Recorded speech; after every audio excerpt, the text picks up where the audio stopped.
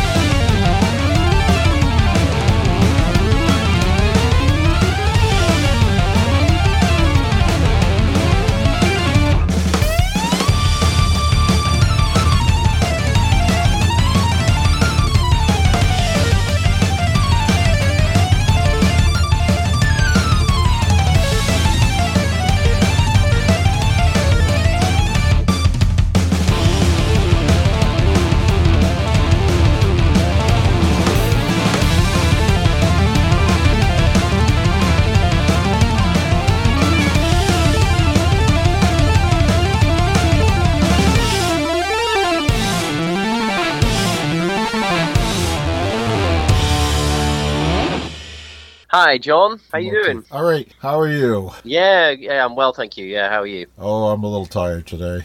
You are? Any particular reason? Oh, just life. No, just life. Well, I'm a little tired today as well because my cat is a little terror at 5 in the morning when he wants either to go outside or to have some food. So, so I'm feeling you. I know the feeling. My cat will probably be climbing all over my recording stuff as we're doing this, so you might hear some rogue noises from her. We'll welcome them. Can you pronounce your last name for me? Yeah, it's Bielatowicz. I was sitting here trying to pronounce that name, and I'm like, how am I going to say this one for the podcast? I've got a funny story about that. I did a gig at the Spire, and the guy, the manager of the building, was practicing pronouncing my name backstage, and he was going to go and introduce me, and he was pacing up and down for like 10 minutes. Bielatowicz. And then when we got on stage, he absolutely nailed it. But the only thing is, he said, "Please welcome Peter Bielatowicz." So did you do your Nosferatu thing at the Spire? No, that was like an archtop jazz solo performance. Although it wasn't jazz, it was an archtop. I do classical adaptations, so I play a lot of Debussy, Ravel, a lot Chopin on acoustic. So that was one of those shows. Let's start at the beginning with you. It seems that you started with gymnastics and guitar at the same time. That sounds like a Nils Lofgren thing almost.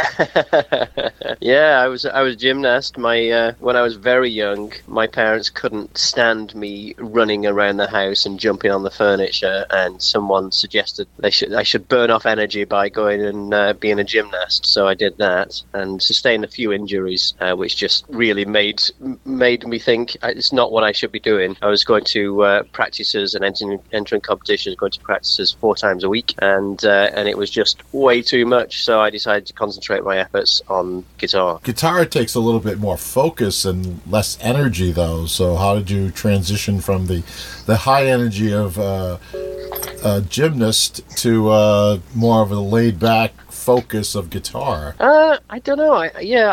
I see what you mean. It does take more focus. I think there's a pattern in my life where everything I do obsessively. So occasionally I'll get into things and just do it obsessively at the detriment to everything, and everything else suffers. So recently I got into chess and just started playing that obsessively. So yeah, I think it's just kind of the obsession thing that I need to be into one thing and do it as well as I possibly can. You're from the UK. Yep. What part of the UK are you from? I'm from a small town called Burnley near Manchester, but I lived all over in the UK. So I also lived in Leeds, famous from The Who live at Leeds. In fact, all the places I lived have a Who theme, because I also lived in Brighton, famous for Pinball Wizard from Soho down to Brighton.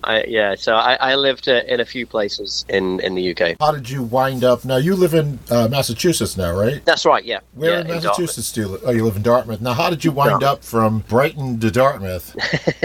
Nothing to do with pinball.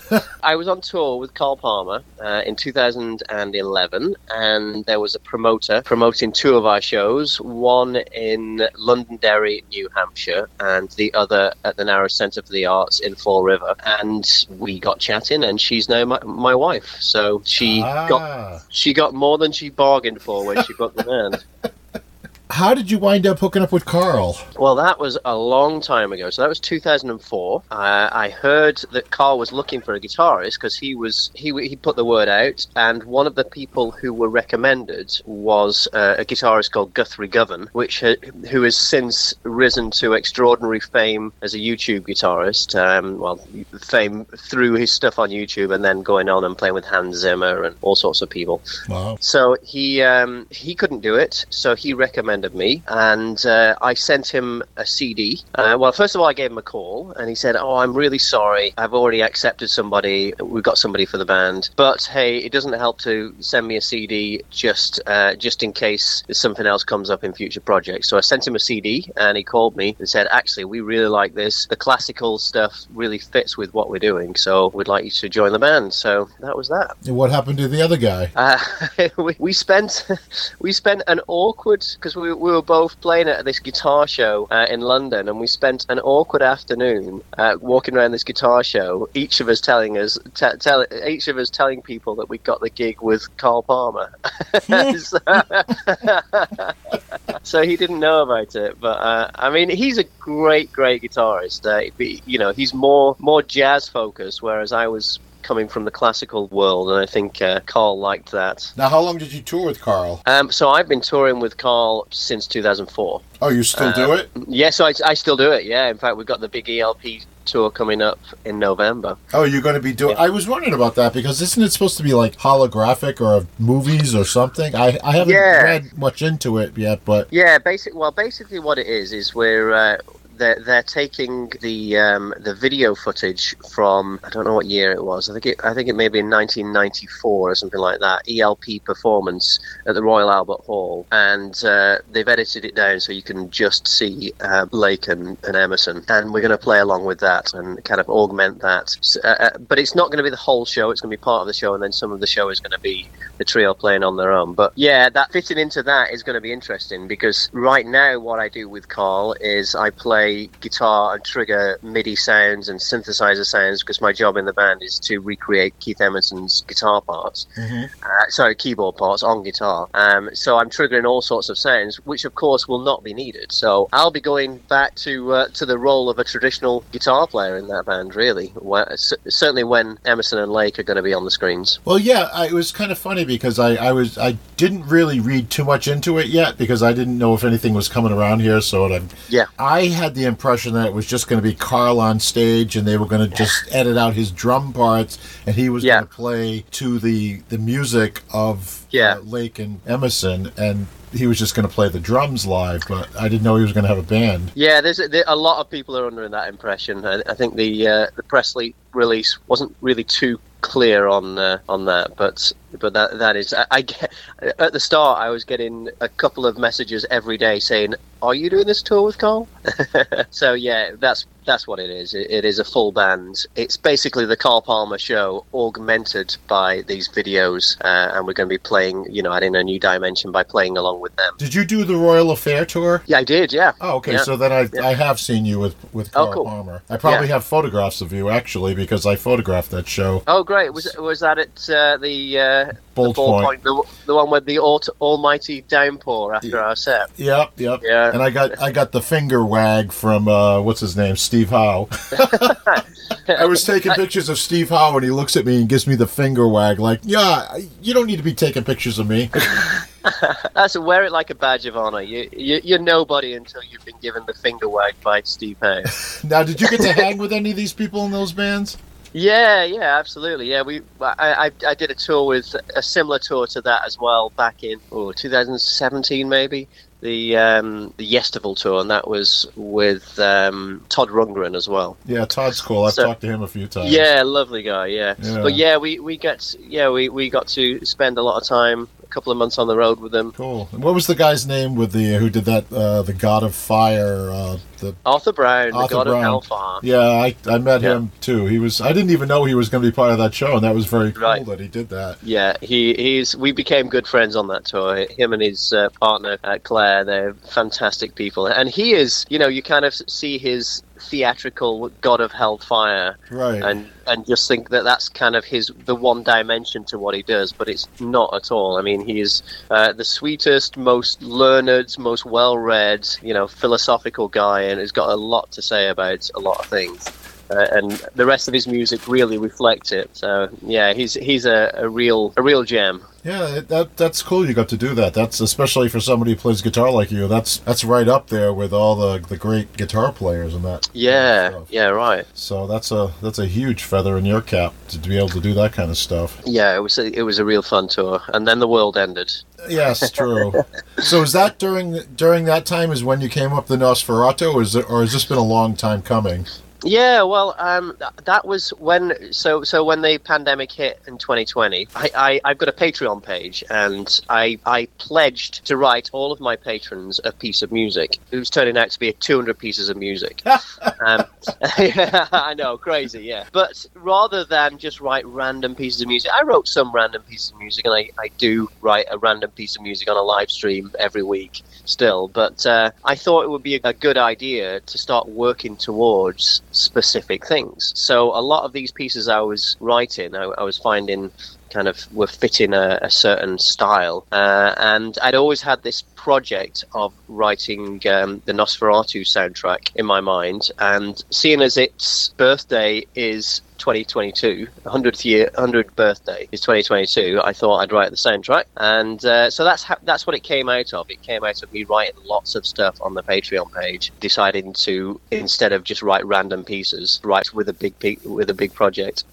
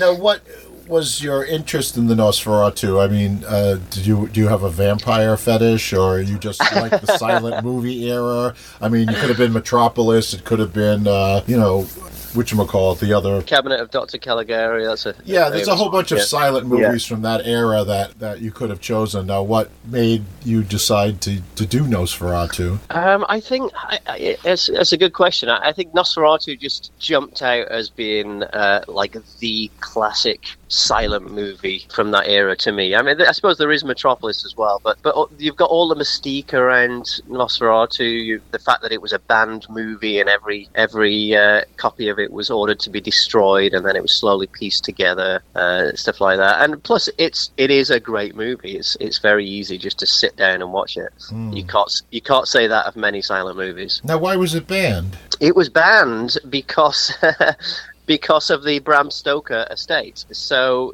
basically, Murnau, the director, wanted to make a version of Dracula. He contacted the Bram Stoker estate, and in particular his daughter, Bram Stoker's daughter, and she turned down his request for permission. So he said, I'm just going to make a version of the movie, of the book anyway, and I'm going to change all of the names. I'm going to make Dracula Count Orlok. I'm going to make Jonathan Harker Hutter, etc. I'm going to take the fangs from the vampire and move them from the side of the mouth to the center of the mouth. That'll be enough. It won't be copyright infringement. Anyway, it went to court when it came out, and sure enough, the Bram Stoker estate won, and every copy was ordered to be destroyed.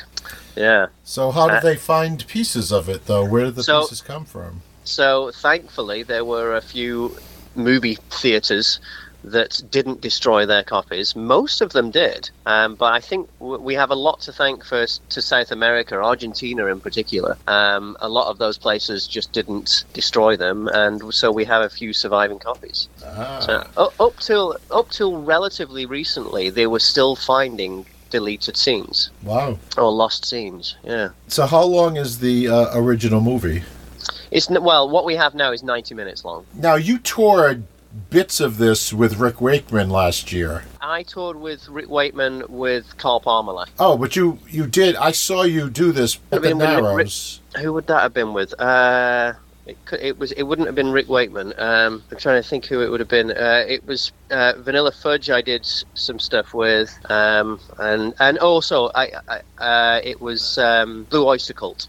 That's who it was. I didn't see either of those two at the Narrows until... Oh, really? Yeah. No, I never played with Rick Wayman over here. Then you opened for somebody at the Narrows, and it wasn't Blue Oyster Cult, and it wasn't Vanilla Fudge, because Vanilla Fudge I just saw for the first time the other night, and Blue Oyster Cult I saw up at the Chevalier, or the some other theater up in Beverly, and I can tell you right now. Let me look. Okay, cool. Yeah, because I know I did see you. You played a little bit of the show during this thing, because I was talking about it because Jay, who was I guess booking the show, wants me to photograph it, but because of the darkness. Most of the show, because you're playing against a screen. It's a little hard to photograph because you're in darkness. Yeah, we're going to do as much as we can to make it a proper rock show, and there should be light in there. The only thing I can think is Albert Bouchard from. Oh, maybe it was that.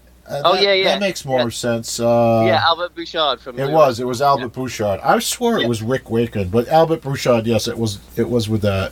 I get, you do so many of these shows after a while, you lose track. I didn't even realize Rick Wakeman had been to the Narrows. Yeah, he did a solo thing at the Narrows. It was kind of funny. I really enjoyed it. I kind of equated it to a Liberace show because it was there's no singing. It's just piano playing and jokes and stories, and that's kind of Liberace-ish for those who remember Liberace.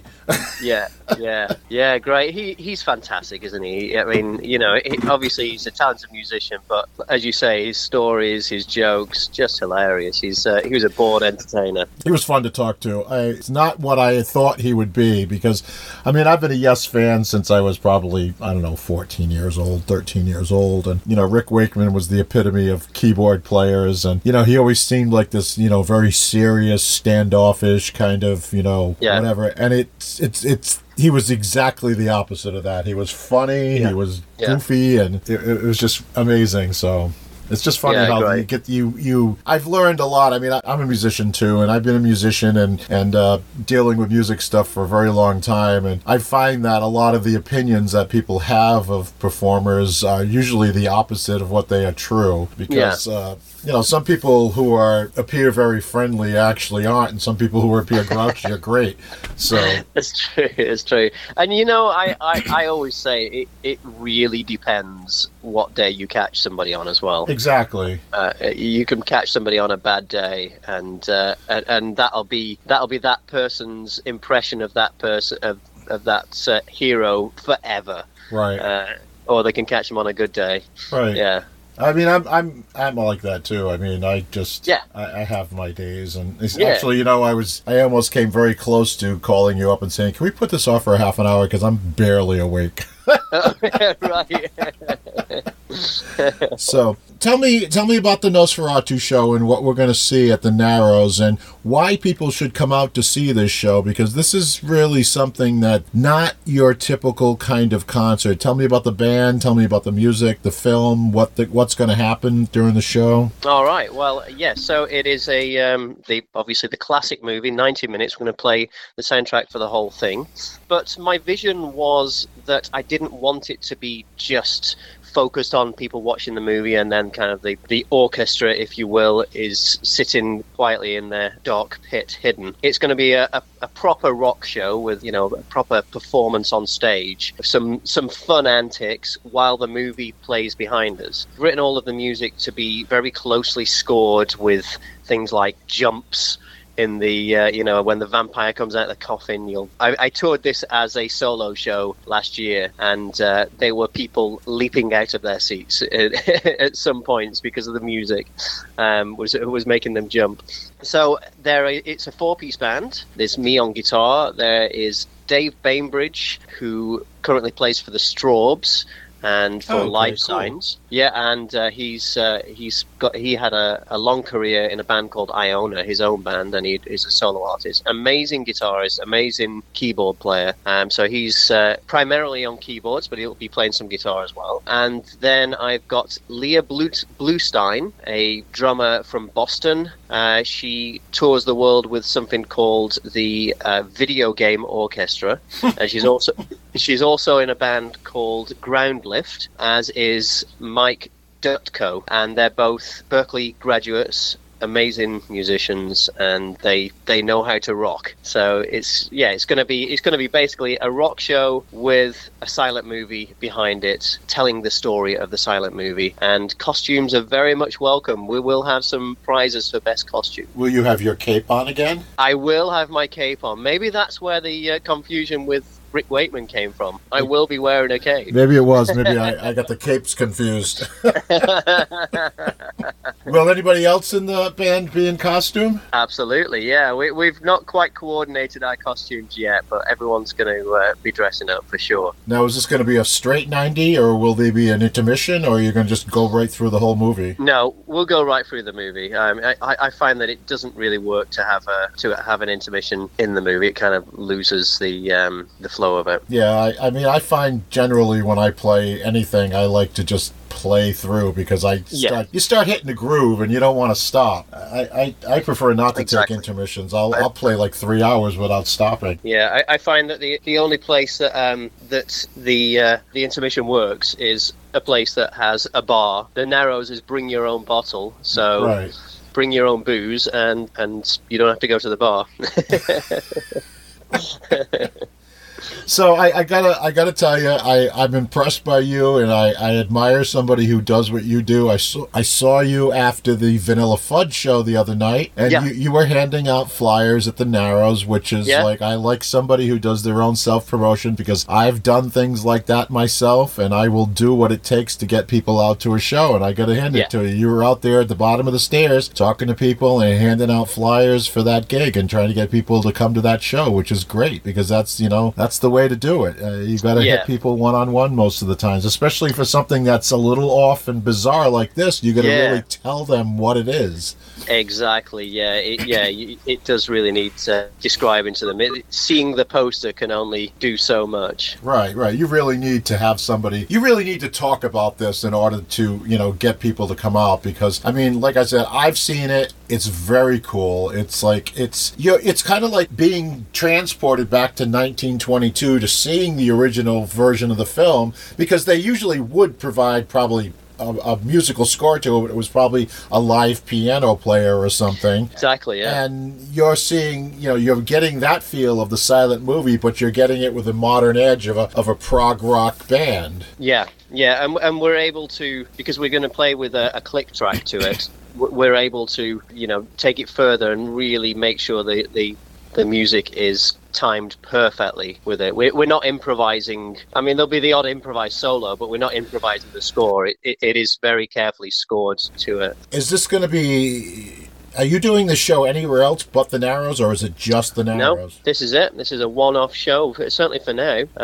Just a one-off Halloween show. So if you're anywhere in the driving distance to get to the Narrows, which if you've never been to the Narrows is definitely worth the drive, because really once you go to the Narrows, you'd be like, why haven't I gone to this venue before? Because it's such a cool venue. It is fantastic. And it's all about the music. Oh, it is. They're totally about the... I mean, the people who work there are lovely. Yeah. Patrick is awesome. Patrick's fantastic. It's like there's really not any bad seats. The sound is great. It's just it's a laid-back vibe with a great place to see music, and they always have great shows there. I don't think there's ever been a shitty show there. Well, yeah, exactly, and I think that's because Patrick puts the quality before the ticket sales. Right. I've seen him turn down shows that he knows will sell a lot of tickets because he doesn't feel the quality of music is up to the venue's standards. I mean, Narrows was one of my favorite places to play. I've played there probably at least a dozen times, and it's really a fun place to play. They treat you well. The audiences are great. Everybody's in a good mood. They're all happy, and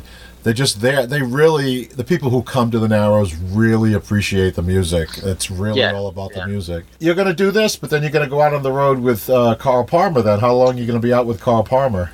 Yeah, so that's just a short run. It's a few weeks. I think rehearsals start on the 14th of November, and then we finish that tour on the 3rd of December. So are you going to be in New England anywhere? We are. We're going to be playing the Wilbur in Boston. That's on the 27th of November.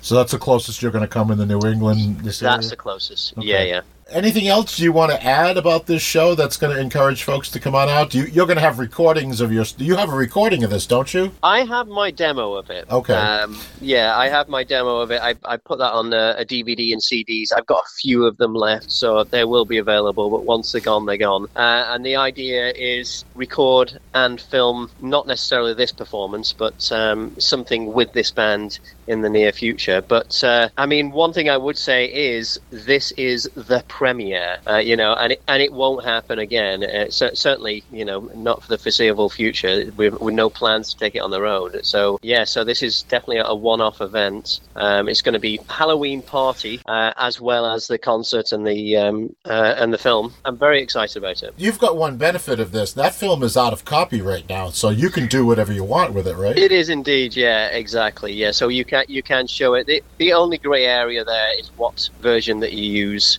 Whether you use a restored version or you can use the public domain version. But on the whole, it is out of copyright, exactly. So that's a boon for you. So you can do this and use it as a piece of artwork and even release it at some point. Yes, so exactly. That's a cool thing. So that you don't have to deal with the BS that you have to jump through hoops these days to do stuff. Right, exactly. All right. Well, anything else you want to throw in here before we wrap it up? It's been a pleasure talking. I really think that folks will should get out to the show. I'll be there because it's really Fantastic. It's going to be a fun show because, like I said, I've seen the teaser, as we determined, the Albert Bouchard opening set. Yes, yeah, right. Yeah. I saw the teaser for it, and that was very cool. I could have watched the whole thing that night. That was like cool. That was like seeing a show before a show because it was so cool to see that, and it was like, wow, this was just worth it just alone, just seeing this part of the show before Albert Bouchard even came on. So that was that was definitely cool because it's an event. It's really going to be an event is what it is. It's not just a concert, it's an event. So for sure. Yeah. So the only thing I'd say is just to remind people when it is. So it's the 29th, the Saturday before Halloween, 29th of October. Doors open at 7 p.m. As a quick link, you can get your tickets from nosferatulive.com. So the big question is what kind of candy you're going to be handing out? Will it be fun size or full size? Most definitely full size. Don't say that because then you'll spend all your earnings in full-size candy for the crowd, and they'll be expecting somebody's going to come up with their pillowcase and say, "Fill me up."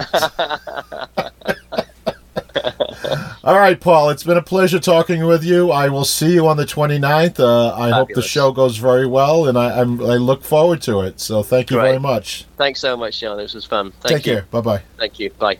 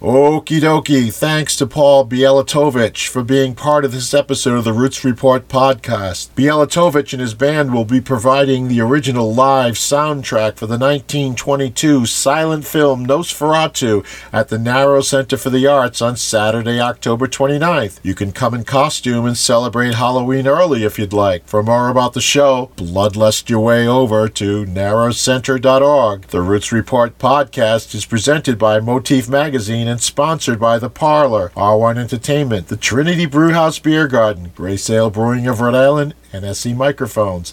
Thanks for listening.